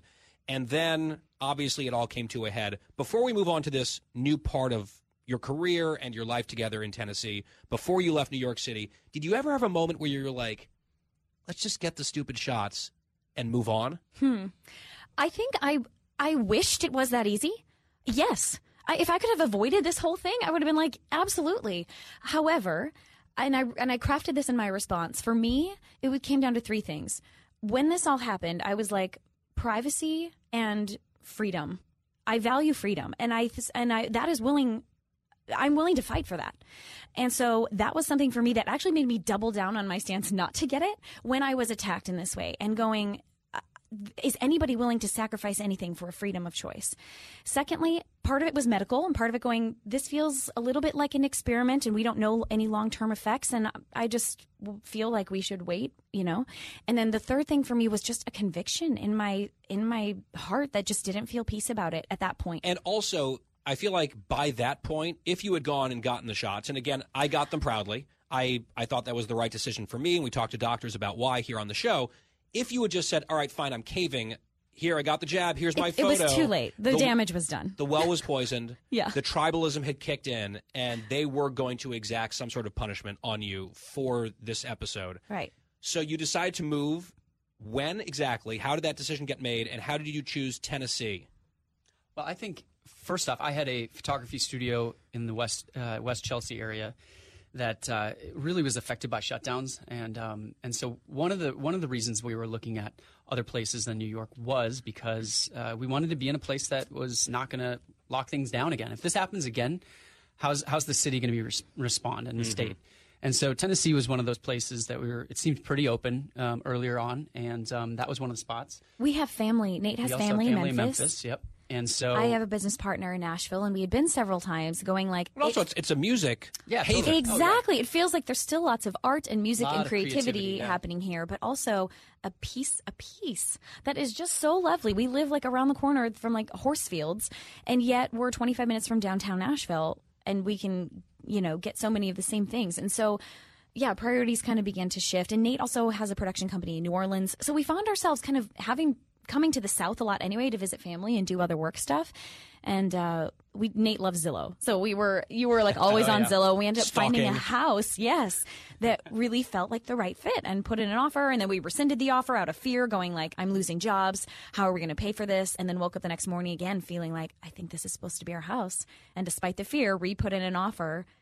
And there was already an offer on it. So then we were like, okay, well, I guess it isn't supposed to happen. And then that offer fell through and we got it. So it feels like the whole thing was just kind of like a miracle. And that was supposed to I happen. would guess you probably have a little bit more space. Oh, in Tennessee just a couple than in Manhattan. thousand more. Yes. Square feet. Oh, is and always, it's so beautiful. we do love some square footage. We have a dishwasher for the first time in 13 years. Well, congratulations. Thank you. Disposal. Yes, That's the garbage big one. disposal. I'm thrilled for you both. Thank you. Truly thrilled. Let's talk about the EP.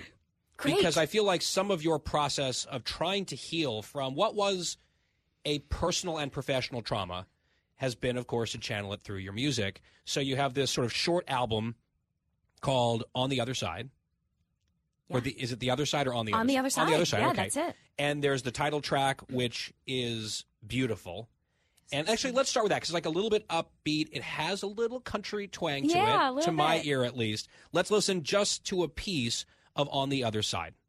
She's got it all, she's so in love. She's got the look, she's got the job, she's got it good. Ain't insecure, must be easier. But on the other side of the world, there's another lonely girl, probably wishing she could stand here in my shoes. I've been the one searching for more, jealous of the girl next door. I bet you some days you feel that way too.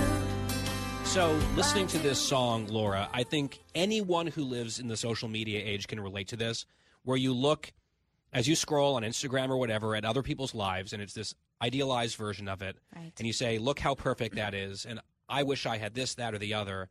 and then you kind of turn it around and say someone's feeling that way about you also. And I think that there's something unhealthy about that part of our culture. There's something beautiful and good about it too, but it can mess with people. For sure. And clearly you've written a song about it, you performed it, and I think it's resonant for a lot of people. Have you gotten Good. feedback like that? Yes, that is exactly it. I was inspired to write it based on both my own things, same thing. Like the things I post, sure, are trying to be my best self. And I get people all the time that are like, oh, like, I wish I could be you. And then I'm like, wait, you have no idea the trouble or the pain that I'm dealing with. Well, I put that same thing on other people going like, oh, their life looks perfect. I wish it could be them. So I think it is a troublesome thing with social media in our society today. And I felt inspired to write about it. And especially in this time in my life, that whole idea was really brought to light. There's another song, one track called Bitter, which kind of speaks for itself. You've been through a lot, and you decide that you were going to just express some of those emotions through song. Let's listen to part of Bitter. Like a puppet, I was strung along. In my darkest hour, you did me wrong. Ooh, and I know when I'm ready to move on, I'll move, and I'll get over you. But I need space, and I need some grace. Can't forget a whole year in a day. It ain't easy when your heart breaks in two, and half of me wants to let go and start new. But you took all the gold and the glitter, and I'm trying to smile, but I'm still bitter. You sing that you needed space and grace. You got both of those things in your Yeah. new home Yes. and your new state, which is pretty cool. You also talk about heartbreaking in two. A lot of musical lyrics singing about that. It's the end of a relationship or Right. something romantic. This is obviously about a different sort of heartbreak that you experience. Is it an exaggeration or not an exaggeration to say that what happened in New York was heartbreaking? Oh, for sure. And such a shock. I mean, I hope you've gotten that from listening so far, but it is essentially my breakup with New York song.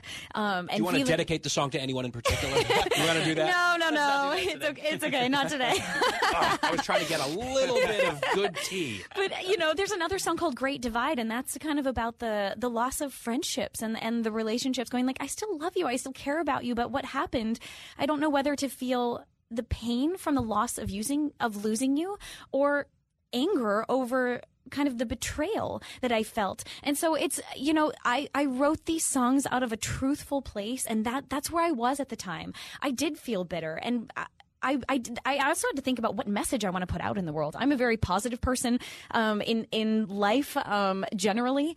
And yeah, but you also have to be honest. That's right. it. That's right. And be like, oh, here I am. My life's great, but there are still some embers. Yes.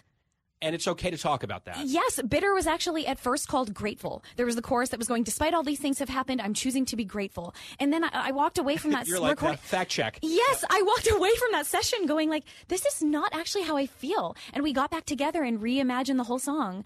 And I feel like Bitter, that's truth. That was my place of truth in that moment. And I feel like so many people have listened to it and gone, it could be about a relationship. It could be about that. Or so many listeners have also been in similar situations that I have and felt the effects of mandates and how their lives were so gravely affected or their relationships were affected over the issues of the last year that really drove people apart. And people have said, like, with your specificity comes universality. And I'm thrilled to know that people are also needing this music as much as I have. You also have a new Christmas song, Fell For You, with Chuck Wicks. Yes. It is great. It's fantastic. Very country. It's beautiful. I was listening to it earlier. Thanks. People can check all of this out. We have to take a break quickly. Is there a website, if people want to find this music, find out more about you, where do people go? Yes, I have a website. It's Laura Osnes, my name, OSNES.com. Also, if you follow me on social media, which is also my name, Instagram, Twitter, whatever. You have a huge following. I lost a lot of followers, though, throughout all this. I lost about 30,000 followers on my Instagram, and I'm hoping to reach a new audience of people. You have a new one in me. Hey, so thanks, we're Guy. building back better. There we as, go. As the president might say. How about that? There we go. When we come back with Laura Osnes and Nate Johnson, as promised, a little Disney sing-along because I can't resist on the Guy Benson Show Happy Hour. That's the home stretch coming up. You're listening to the best of Guy Benson.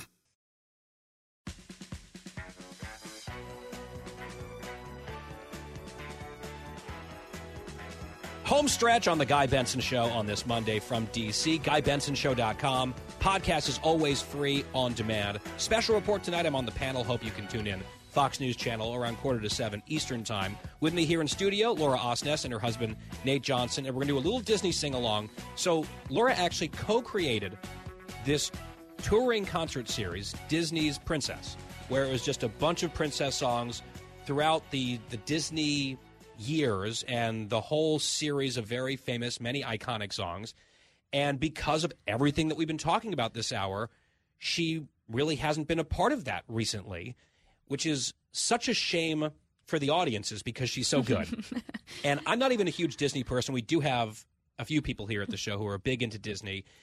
But some of these songs just bring me back to my childhood. Right. And some of the medleys I've seen of you on social media, on YouTube, they put a smile on my face. And so I just was hoping you'd be willing to maybe sample a couple songs. I would be honored. Okay, all right. So I put together a little list. Oh, and amazing. We're going to try to do this like somewhat rapid fire. Got it.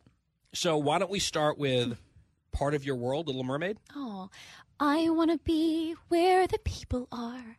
I want to see them dancing, walking around on those. What do you call them? Oh. Feet. Yes. That's my contribution, by the way, the singing. All right, so this one I didn't know, but you had mentioned that you love Tangled. Yes. And a song called I See the Light. Oh, yes. Okay. And at last I see the light, and it's like the fog has lifted. And at last I see the light, and it's like the sky is new. Very So pretty. That's a new one for me. You have to watch the movie. It's so good. It's one of Disney's best. We should have a viewing party. I'm in. Come down to Tennessee. We'll watch Tangled together. You got it, exactly. What about Colors of the Wind, Pocahontas? Oh, let's see. Have you ever heard the wolf cry to the blue corn moon? Or ask the grinning bobcat why he grinned? Can you sing with all the voices of the mountain? Can you paint with all the colors of the wind? It's a beautiful song. It is. It's a good one. One of my favorite Disney movies ever. It was the first movie I ever saw in the theater as a little kid, living overseas. It was a big deal to go see an American movie living in Hong Kong. Beauty and the Beast. Oh. Opening number, Belle. Oh, my gosh, You my favorite. kind of look like central casting Belle as far as I'm concerned, so take it away, Belle. No, Belle was like my childhood favorite too. Let's see. Little town, it's a quiet village. Every day, like the one before. Little town full of little people waking up to say Bonjour. Bonjour. That's and it makes sense because I think we're the same age, so it would make sense that was the movie in particular. I love Mrs. Potts and the Tale as Old as Time. Angela and that whole, Lansbury. I mean, legendary. absolute legend. Okay, Aladdin, guys, you met Babe. during Aladdin. This is your moment. Let's do a whole new world. Okay. A whole new world. Don't you dare close your eyes. 100,000 Hold your breath, it things gets to see. better. I'm like a shooting star. I've come so far. I can't go back to where I whole used to new be. Every turn a surprise. New fantastic Every point moment of red view. letter. I'll chase them anywhere. There's time to spare. Let me share this whole new world with you. Oh, all right. I have some goosebumps. It's amazing. It's very like morning, midday. I was like, can I get some reverb on this mic? This is just talk radio, ma'am. We are doing our best. Last but not least, can we impose upon you to do a little Let It Go? Oh my from gosh. Frozen. Okay, my favorite part of that song is the bridge. Okay, here we go. I gotta back up. My power flurries through the air into the ground. My soul is spiraling in frozen fractals all around. And one shot crystallizes like an icy blast. I'm never going back. The past is in the past. Let it go. Okay, yeah. Awesome. This was really fun. Your story is amazing. You guys were such great sports to come in and talk about this. And I know it's not easy because it's been a hard time, but you're coming through the other side of it, which is fun, which is sort of a reference to the EP. To the album, for sure. I feel like it's been a cool season of finding my voice in a whole new way, both musically and artistically, as well as me, Laura, and my backbone and what I want to say and how I want to tell my story. And it's there's been so much growth. I feel like there's been so much fortitude and strength built from having to go through something hard. And I'm excited for people to get to hear it. So thank you. Nate Johnson, Laura Osnes. It's lauraosnes.com. Yes. People can find everything right there. And also, you're all over social media. As I mentioned, I'm a new follower as well. Guys, thank you so much. This was great. Guy, it's a pleasure. Thank you. And that's all the time we have today. Same time, same place tomorrow for The Guy Benson Show. Have a great night. Thank you for listening. From the Fox News Podcasts Network. I'm Ben Domenech, Fox News contributor and editor of the Transom.com daily newsletter, and I'm inviting you to join a conversation every week. It's the Ben Domenech Podcast. Subscribe and listen now by going to foxnewspodcasts.com. Listen to the show ad-free on Fox News Podcast Plus, on Apple Podcast, Amazon Music with your Prime membership, or subscribe wherever you get your podcasts.